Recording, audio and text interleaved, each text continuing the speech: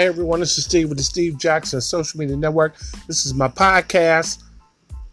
Hey, a lot of people are caught off guard. We were told this storm was going out to sea, wasn't going to bother anybody. Now they're talking about this thing's going to be either a Category 1, maybe a Category 3, 4, or 5 hurricane. People are scrambling to purchase hurricane supplies. What in the hell is going on?